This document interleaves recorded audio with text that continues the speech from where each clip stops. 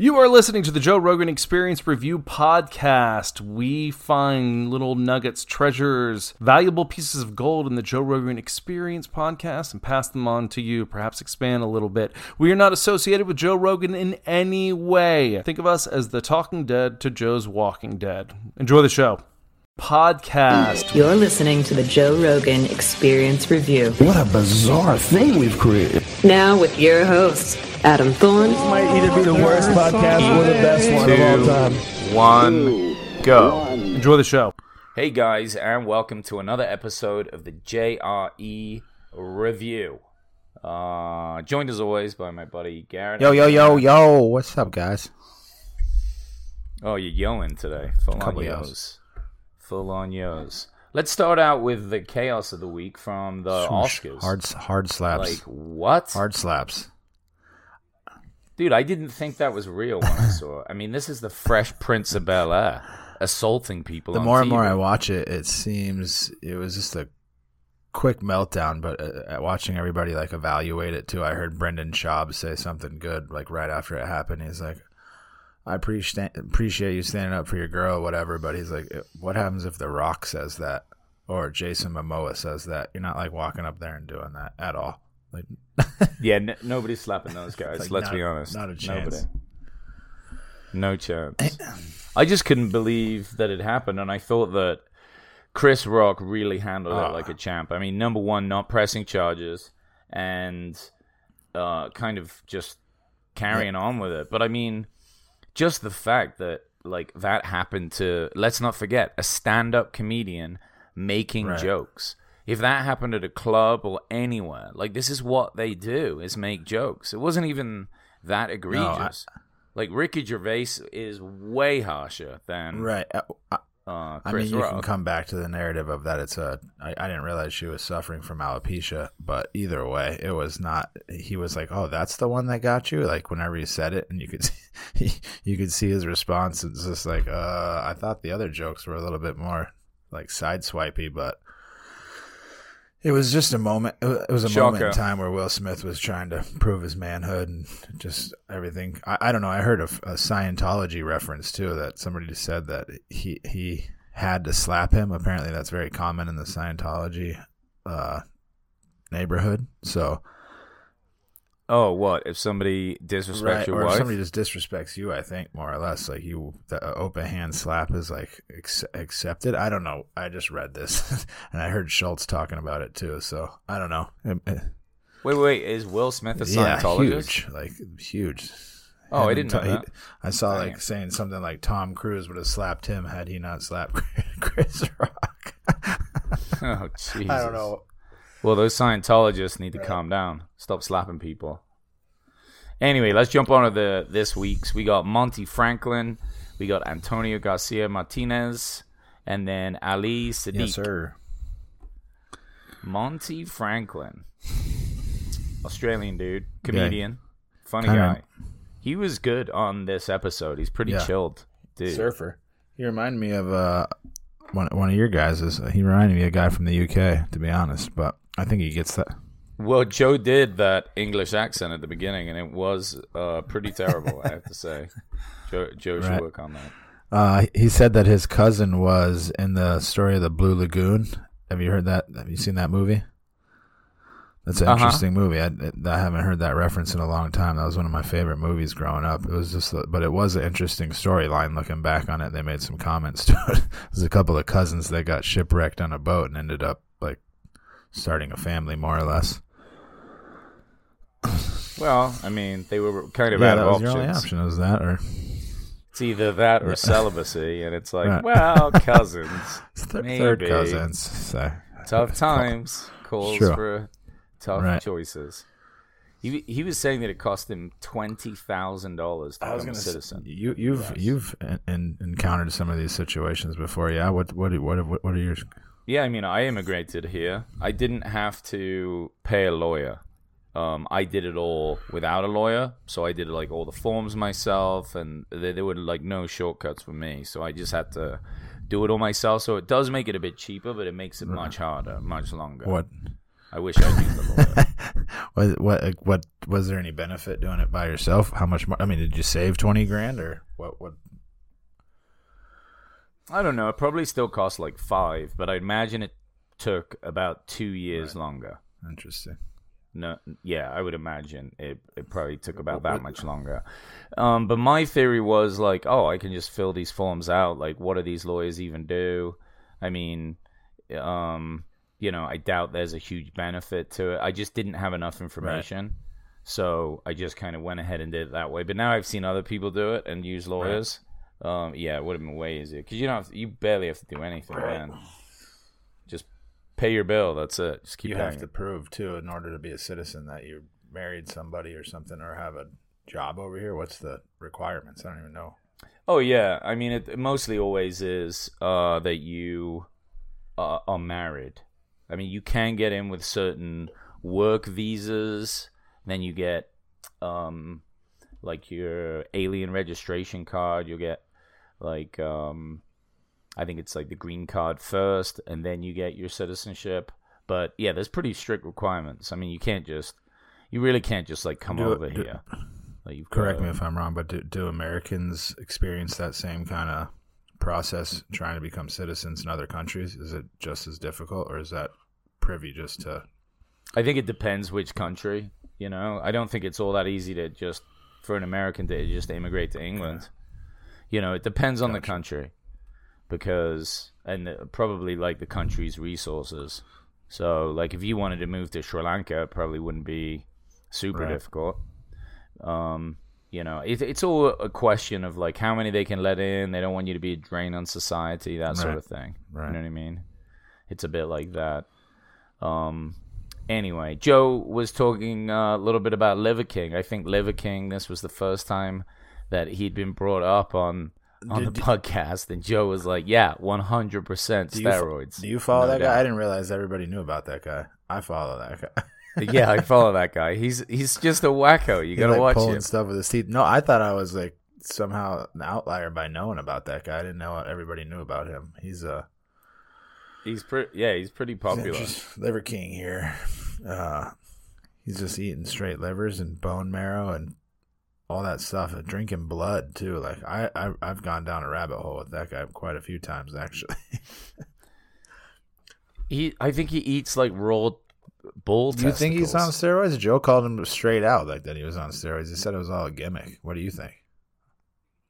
Dude, he's ginormous. I mean, he's probably like, 6 foot. He's definitely jacked, but the amount of working out, and if he's really eating like that, like I don't think that it's that far off. He doesn't. I don't know. He doesn't have steroid muscle. I mean, Joe would know better than I. At least he might be doing testosterone, but full fledged, just I don't know.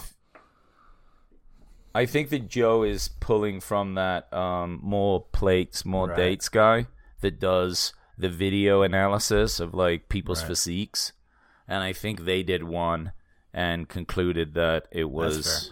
But when I think of steroid body, his body is not what my mind goes to. You know what I mean? What do you think of? I mean, he's massive, but he just seems like he's cut like a caveman. Like that's what I would think like a caveman would be cut like. He's not like veiny and all. I don't know. Like I've seen guys on steroids. Well, it depends how many you do. I mean, yeah, he's not a Mr. Olympia, but those guys have got steroids squirting out of their eyeballs. He's hucking, and he's carrying stuff on his back. He's got like 5 plates that he's dragging in his teeth and stuff. So I don't that can't be steroids. I don't know. I see what you're saying, but at the same time, he seems to be on a daily basis as very consistent. I mean, when you're doing that stuff every day, who knows? Yeah. Look, he's definitely working out hard, and he's definitely eating a shitload of protein and the rest of it, but that's an unusual size for any human being. And he is older. It's not like he's like 25. Yeah, so that kind of plays in as well. He's got 2 kids and a wife. He's probably in his, I don't know, late 30s, 40s, I imagine. Yeah. You think 40's older, huh? What is it he does? How does he make his money? He's got all of us listening to him, so I imagine he's capitalizing on his... I don't know, fame. I really don't know, but I know he's got those bone marrow pills that he promotes all the time and a few supplements. I know he's got a supplement company, but Oh yeah, that's probably what it is. I guarantee it has that. They were talking about a little bit about how SNL is like super woke now, and how that show is just kind of I don't know, lost like its spark for comedy, because it used to be wild. SNL used to be like the place to go for like really wild stuff. And look forward to that show as a kid, like it was literally like you looked forward to Saturday night. Yeah, does anyone give a shit anymore? I can't remember the last time I watched it. You know what I do like to watch is the Weekend Update with those two guys, Che and whoever Scarlett Johansson's husband is. I don't think I've seen. He's the other guy. But that's good because they do like the joke swaps where they write jokes for each other, and Che always writes like the most racist sounding stuff for the white guy to say, and he's just getting brutalized with it. It's a good angle. I mean, that's a fun way of doing it. But yeah, the rest of it, and then like with Pete Davidson being on there because I don't know. I think that guy seems like a wacky guy. Well, to date, he seems like it. To date, I don't know. What's your take on him? He's a funny guy. I mean, I've actually seen, I don't want to say in-depth interviews, but I've seen behind his, I don't know if you know his whole story. His dad died in the 9/11 situation. He was a firefighter. Right. He made jokes about it, but you could tell he's depressed. I mean, he's a younger guy. I think he was like probably 15 or 16 when that happened. So that obviously has a lot of influence on your life. And then, I don't know, he dated Ariana Grande. It's crazy how in Hollywood your significant other can kind of represent your character a lot of the way. I guess that's in life in general, but she was kind of nutty. She dated this other rapper, Mac Miller, who was one of my guys, and to follow that, and then now he's following Kanye. It's interesting. I wonder what goes through these people. Are they just doing everything for show? I mean, no, they just go to the same parties, so they meet all these people. It seems like the more. Yeah, so Pete Davidson is 28. And 9/11 was 21 years ago, so he was only 7. He was real young when that happened. So yeah, he's got a couple good movies, but I mean, I've just seen him make reference about it in interviews and stuff. You could tell, as it would affect anybody, you could tell it affected him. It's the moral of that story. Yeah, it's a brutal thing to go through for sure. What about the stories of, Kid Rock? Tommy Lee wanting to fight Kid Rock, and then what was it? Tommy wanted to reached out to Joe to have him train. That's great. Train him to fight. My money's on Kid Rock. He seems like a he savage. would just friggin' just smack you upside the head, like when when Joe just described him, I was like, oh yeah, I could see that. And he's a redneck for sure. Like he's got a nice right hand, I'm sure, with that Coors Light in the left. Yeah, no doubt. His house sounded dope. Crazy. He built like a White House, his own White House. Yeah, that sounds pretty sick. With a giant elevator. It's only two bedrooms too, I think he said, which is even sicker. That's they not to, just like big open holes then. I mean, all I picture is like just an open warehouse, but I guess it's the White House, just an open White House. The way, right? Oh, dude, I gotta talking about Joe training people. Elon Musk reached out. Yeah. Well, he reached out to Elon to talk about fighting. I didn't realize. realize. I mean, if that comes a time when we're like, all right, this isn't real life anymore, it's that day. The day that we're all like the greatest pay-per-view in the history of time, just watching Elon Musk, the world's richest man, fight winner take all. Putin's what? He said he was a judo champion too, or at least trained, right? He has a black belt in judo. Joe's pretty sure it's legit. Like he's seen him train, like seen videos of him, and he's like, yeah, that guy knows what he's doing. So that would actually be very difficult for Elon. Other than Elon is way big. I mean, he's a big guy. So I don't know. Just the fact that Elon was like, how epic would that be as a response? I'm like, this guy's a wild animal. I mean, it seems Elon's To me, it seems like he somewhere has humanity at his core. I mean, he's saying that you need to travel to Mars in order to keep the human race rolling. So, yeah, he's all, hold on, first I got to fight this dictator, and then put up satellites. Speaking of Putin and Elon, they were making reference to like this disorder that if you hang around schizophrenics and you hang around people like that you have a tendency of adopting kind of those behaviors. And it was interesting. I had my aunt here recently, just over the weekend. She's 74. She has great wits about her, and she's great. Like, she's very alert and whatnot. She was telling me stories about taking care of people with dementia. And like the stories that she's telling me over and over again about how like just the questions that they get asked like consistently, like that kind of behavior has to take its toll on you. What have you heard of anything like that before? Are you saying that if you hang around with people with either dementia or schizophrenia, it starts to rub off on you? Like I could see it being a thing that could happen quickly. I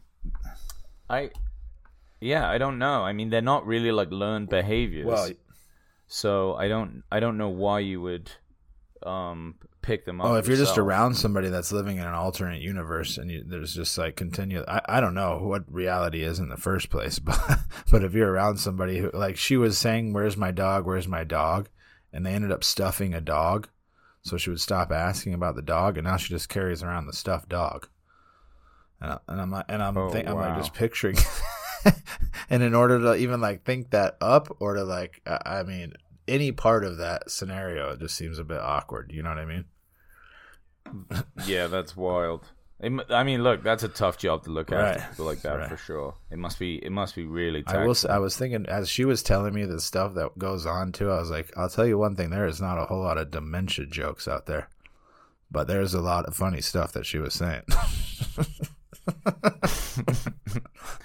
It's a little bit of a sensitive issue. I think that one. I get it. Will Smith would probably slap you. Makes sense. All right, let's jump over to Antonio Garcia Martinez. This guy was an interesting dude, for sure. What were you saying his background was? He's a tech entrepreneur, a writer, and he was a Facebook product manager. From what I took from it, he was basically one of those guys that started the ad platforms, more or less. So we have him to I guess blame. it's to blame. Yes. I mean, now that we do more research and we realize how valuable our data is and how lucrative it's become for other companies, you obviously see the benefit of it. But that said, I do say that a lot of those ads that they've given me have, I mean, I don't want to give them any credit, but it seems that they know the right ads to give me a lot of the time.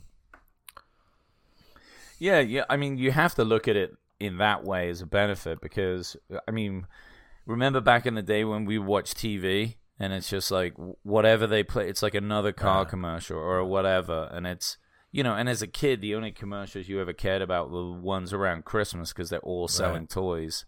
You're like, oh, finally, good commercials. Right. Stuff Mom, watch this. Right. Yeah. It's like you don't care about catheters, do you? I did find it interesting that he cruised right over into the Ukraine right when all this stuff started going on, just to get a hands-on perspective. Dude, what a lunatic, honestly. Would you go over there given the chance? This sounds so selfish, but I probably wouldn't run to the Ukraine. But if like something in, I don't know, the Caribbean or somebody needs some help over there, I might go over there. But not if it was a war. I'm not like running to a war unless you were like so committed you were gonna fight in it. But it just seems like that's a crazy thing. Do you feel that attached anywhere in America either? Like I'm thinking to myself, like I would protect my spot right here, but to be like I'm for California, or I guess it'd be the United States. I don't know. Yeah, I mean, it would be different. I let's say, for example, England was getting invaded. Now, number one, I'm 40, and I have zero military training, so I don't know how useful I would be, even if I could do anything. But let's say I was in a position where I could. and it looked like England could be under major attack and needed support. I mean, I guess it wouldn't be out of the realm of possibility. You know, that's like my homeland and all my family. Would you there. feel some sort of attachment to protect that land per se? I mean, I heard your preface, but I'm just saying. Yeah, in a sense. I mean, I wouldn't want anyone to take it over. I mean, if it was like, you know, they're in a tough spot in the Ukraine, so they really do need fighters. They need people to head there and help and be a part of it. It was something like 100,000 people that have fled have gone back there to fight. I mean, that's some nationalism right there. He was saying that the Russians didn't come with enough guys, like for sure, from his standpoint. And they're just riding down the streets in their tanks, like with no like ploys. They're just picking them off, more or less. I don't know if they're picking them off, but and getting stuck in the mud because it's like the muddy season. Seems like seems like a bad time to invade. I know Putin fired a bunch of his administrators because they kind of this bad intel, more or less. From I remember Baker saying that on one of his. So it is interesting. But Putin's in a position now, and I don't know enough about it, but it seems like they're just provoking him to the point where it's like you're asking me to either put up or shut up, and he's already killed however many troops and however many Ukrainians. It's at this point, it's like what's stopping him from continuing? Yeah, I don't know. I mean, he's just going to run out of resources eventually and bankrupt his company, his whole country, which is, I mean. Ultimately, I mean, I don't know at what point he becomes, you know, one of those war criminals that needs to be overthrown. You know, is he powerful enough to just like get away with this and then we do nothing? They say, I'm sure that all these other countries aren't going to let him get away with this. He's been in power since '99. They said that's insane. Like 23. That's a long time. The thing is I think the narrative that he keeps on trying to push is that he's trying to protect the Russian people. Meanwhile, the Russian people are like, "Please stop doing this shit. This doesn't make this. You're not talking on our behalf anymore." You know? Yeah, I don't know. It's just scary stuff, and you know, my heart goes out for all the innocent people that are like in the middle of this that were just trying to live their lives, and now they're. You know, the buildings are blown up. Yeah, don't you feel disconnected? Like Joe was even talking about that too. He's saying how when he goes to bed, he's thinking about what's going on in these other countries. It's interesting how the narrative's obviously shifted from the vaccines and whatnot to war, which makes sense given the circumstance. But isn't it interesting too? I can't remember who said it, if it was Antonio or Joe, but he was like, "Oh, the vaccine experts have turned into foreign policy diplomats now." yeah, that's a good thing. Just people that like talking like they know everything because they read it on CNN. Overnight, you were a scientist. Now you're a foreign policy leader. Makes sense. Yeah, and we are clearly neither one. So, yeah, I'll say the same thing Joe says. Right. Don't listen to us. I did like it that he talked about that. Just don't do anything we say. Not very often. He was talking about people in Israel, how they're always constantly happy and laughing and dancing. And he goes, it brought it home for me when he asked the guy why he was always dancing. He goes, in Israel, you never know what's going to happen. Like, every day is just like borrowed time, you know? So you get bombed at any time. He's like, why not just celebrate? I bet they have very little like wokeism in Israel. You know, like complaining about being triggered. It's like, hey, they get triggered when somebody, you know, sends a rocket into their city. But they were talking about that. I think it was Antonio was saying that, you know, every now and again or every generation there should be a war because then people will put their fucking priorities in order. And I obviously don't want there to be a war every generation. Like, that's problematic, right? Because people die, and that's awful. But how long do you go without war before people just find any old thing to complain about, and they forgot what it's like to really struggle? and come together and work together and appreciate what they have. Recalibration for sure. He was made. It's Joe said they invented football for that case. You remember him talking about that? He goes, they invented football for that specific reason, so that people had something to get their aggressions out. Because people are inherently want to do that, I think. Be able to see combat or be a part of some sort of combat. There's something to that, I'm sure. I mean, they used to say that about the gladiator games for the people in Rome. They were so disconnected from all the wars that were happening around it. In order to keep them, I guess, calm and focused or whatever, they created the games so that they had this kind of violent entertainment. And I think the idea was, one, to distract the people, and also kind of maybe get that energy out of them so that they weren't committing so many crimes or causing problems. I wonder how much premeditated behavior is based on distracting the people, even in our own government. Like, you think? So much. They come up with these things. It's like, I mean, I don't think it's this giant conspiracy. It's like, we require entertainment. That's why there's so many TV channels. Like, we require this kind of distraction. But it's like people ask for it. I'm saying, is it built that way in such a way for the news to be like, look over here, we're going to do this, so look over here. Oh, yeah. Almost like, look at COVID, look at this war, and then the whole time, like, you know, the banking systems are defrauding everybody. That's my question. Like, what? when you say it with such relativity, man, it's even more frightening. Yeah. You're like, you can make some good comedy bits. It's not a secret. I'll tell you that much, because of the absurdity. They talk a bit about what he calls hustle porn, which I really liked. Like a lot of the types of pages that I follow anyway, because they like spur you on, get you moving. Like, this is the keys to success, or this is how you do this, this, and this. And I think they are like important, motivating reminders. But there almost is like too much of that now, in a way. Right.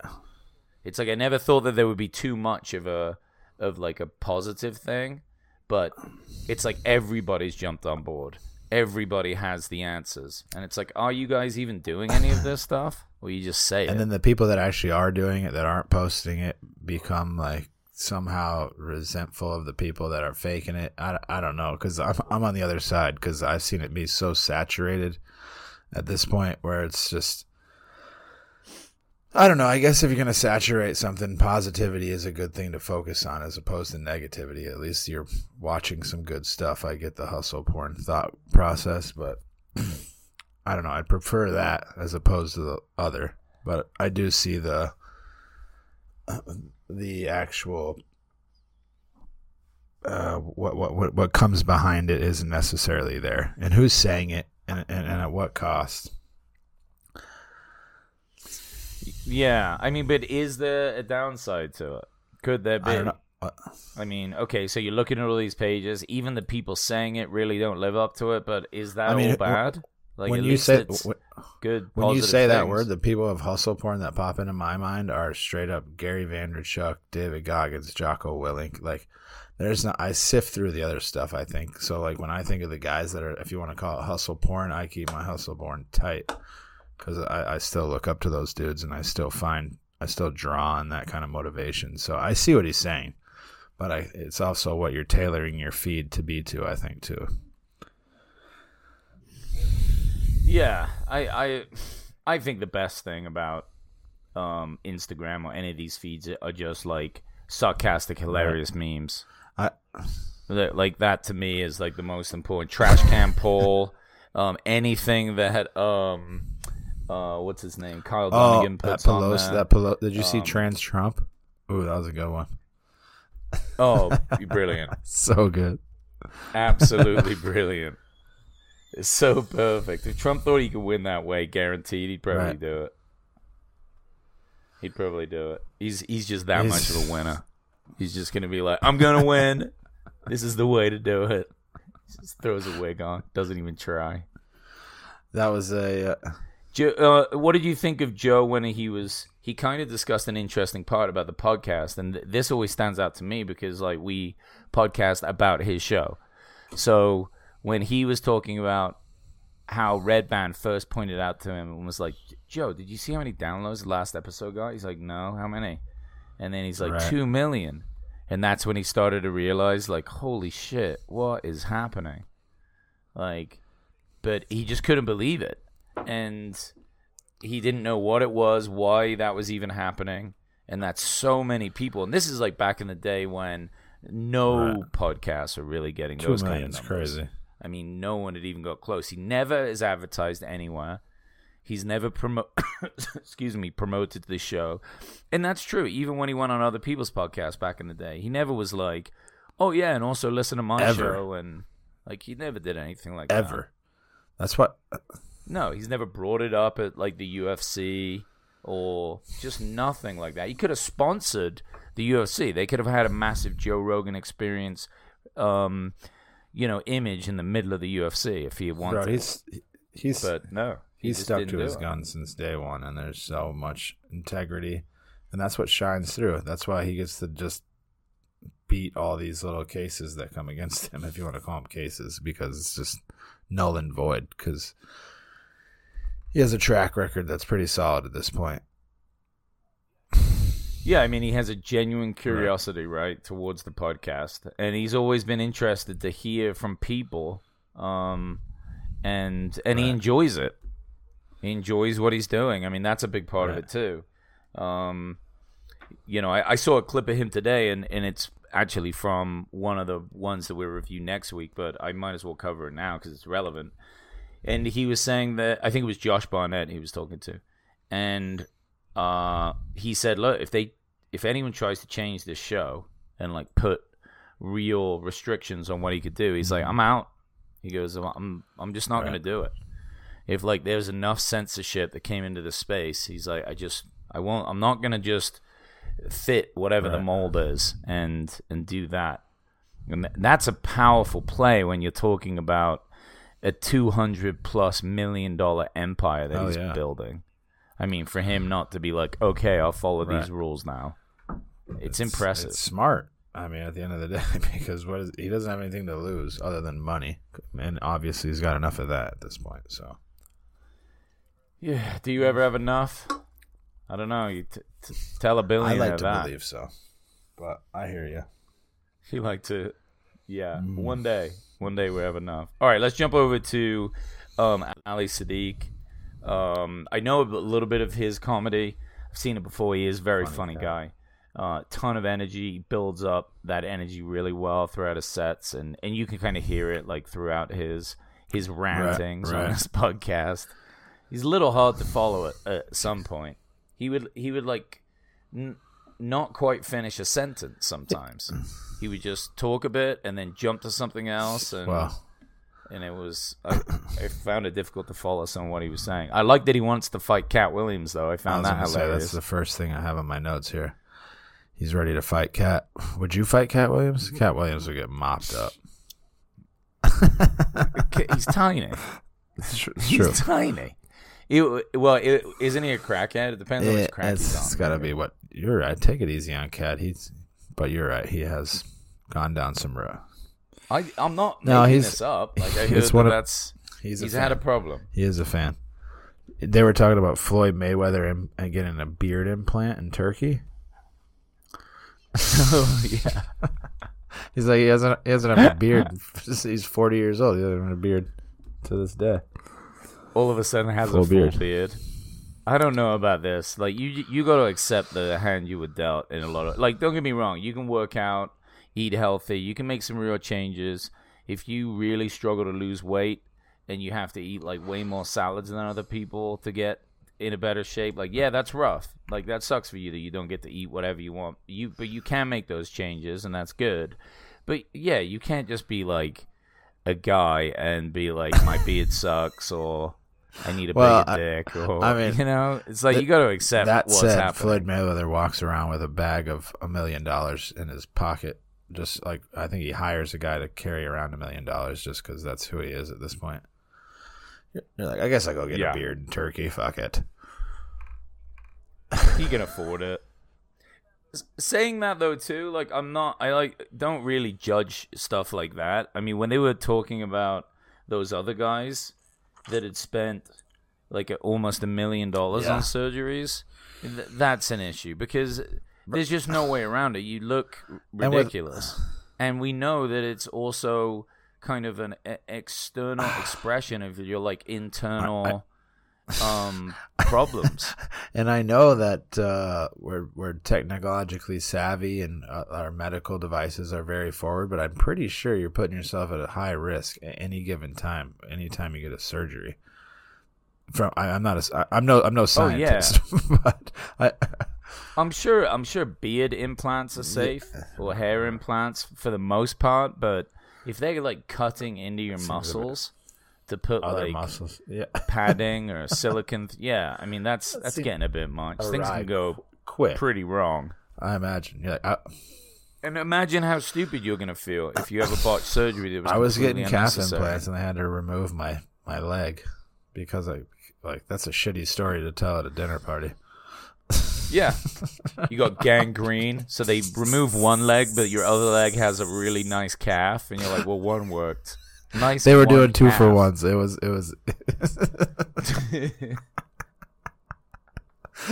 It worked out. I had a coupon. Yeah.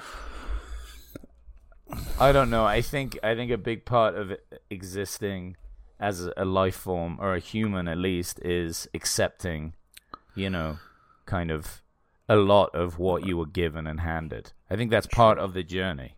You've just got to, and it doesn't mean that you can't try and make your life better in however way you can, but you can't fake it like that. It's not going to work.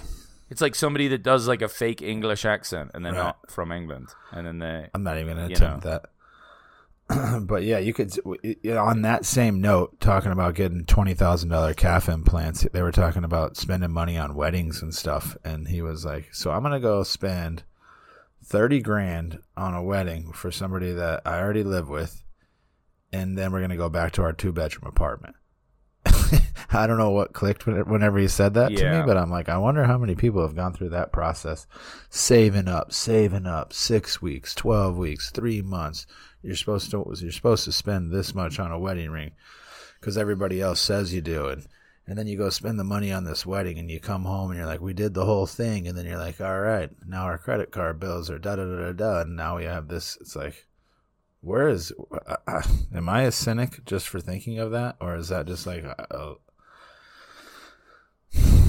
I think you're just a guy thinking of that, because a lot of times the men will pay for it, and that day is not for us.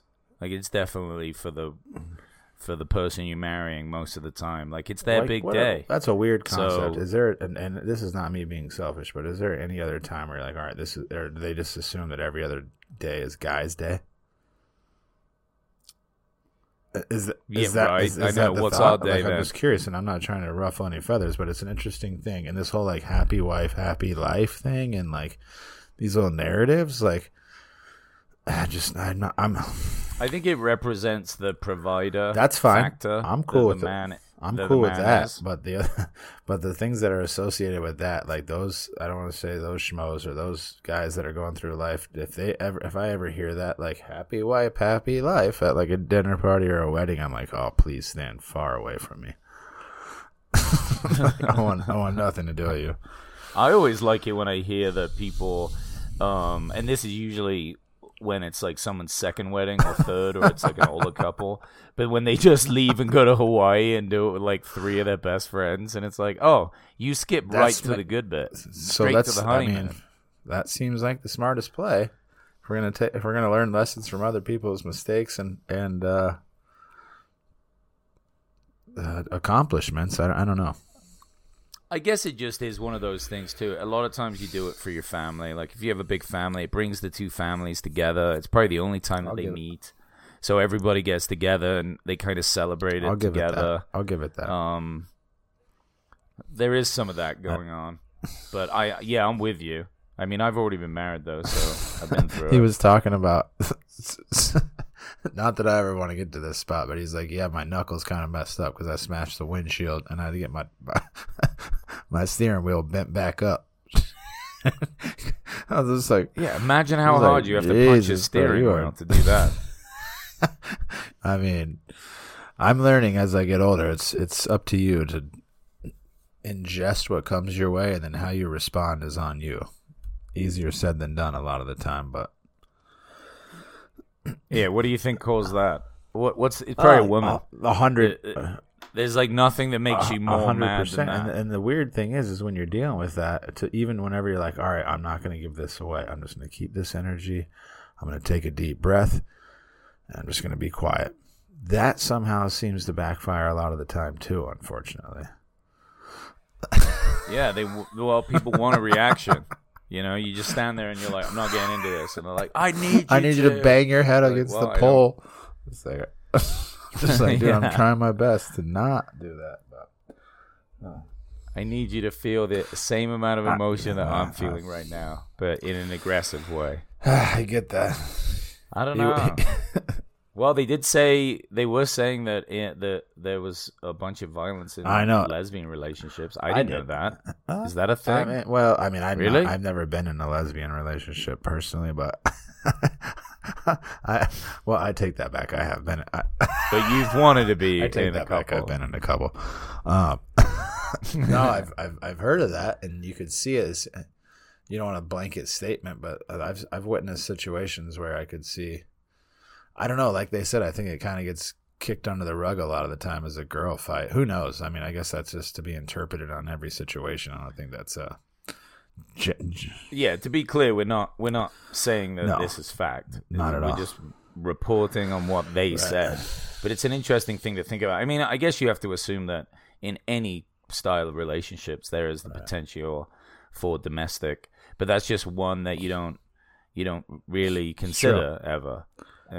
But saying that, I mean, Ali had some pretty wacky opinions about, you know, gay couples and gay couples adopting not dogs, kids, and how the kids would turn out. I think that comes from his... you know, I don't think he's basing this on a lot of I think that experience. comes from time in prison and his own perspective, too. I'm sure. I think he looks like he's Muslim, too. I would assume. His name is Ali Sadiq, and he was wearing I might be jumping to conclusions, but I have a feeling... Oh, so yeah, it might be traditional, like thinking as well. It's possible. I mean, yeah, he does carry a knife everywhere. When he went to Canada, and they were like, "Why do you have a knife?" Right. I get it. I mean, no one has knives in England. Like you can't even carry one over there; it'd be illegal. And ever since I've lived in the U.S., I will always have one on me. But I don't think of it like him. Like he was talking about for self-defense. I mean, I guess it could be used for that, but like I don't want to be stabbing anyone anyway. It's just kind of like a useful tool to have on you. On it's your like shirt pretty handy. or something, yeah. I get it. I don't know. I thought it was interesting they were making some MMA references, and the one guy who's never been like, I want him, has been Deontay Wilder. Like, nobody's been like, I want Deontay Wilder. Have you noticed that? Oh, to fight him? You never heard I mean, no, that's not true. I mean, Tyson Fury wanted him. Okay. Yeah, but they were talking about Kamaru Usman. I take that. Yeah, the UFC Usman, because Conor called Usman out, and nobody's ever really wanted to fight Usman because Usman just Conor called everything. Usman out. Yeah, I don't know what Conor's up to. That's interesting. He just knows it's a big payday, but I mean, he's not gonna. It would be a massive payday, and maybe it would also be like. A loss that he could take and just be like, oh, well, you know, of course I lost. I mean, it's Usman. He's one of the best. Because otherwise what Conor has to come back and do is fight people in his weight class that was always in, you know, between the two. I guess like 155 for him. And there's some real killers in there. I mean, I don't know how he's looking right now. He's had his breaks in his leg. I mean, he's big. He's put on a lot of weight, so he may even have to move up. But could he come back and have a real run at the division again? Probably not. But would everyone still want to watch his fight? Yeah. So he almost has a choice of, like, do I just pick fights that he has a chance of winning in, but still could be seen as big fights, like him and Nate Diaz 3, something like that?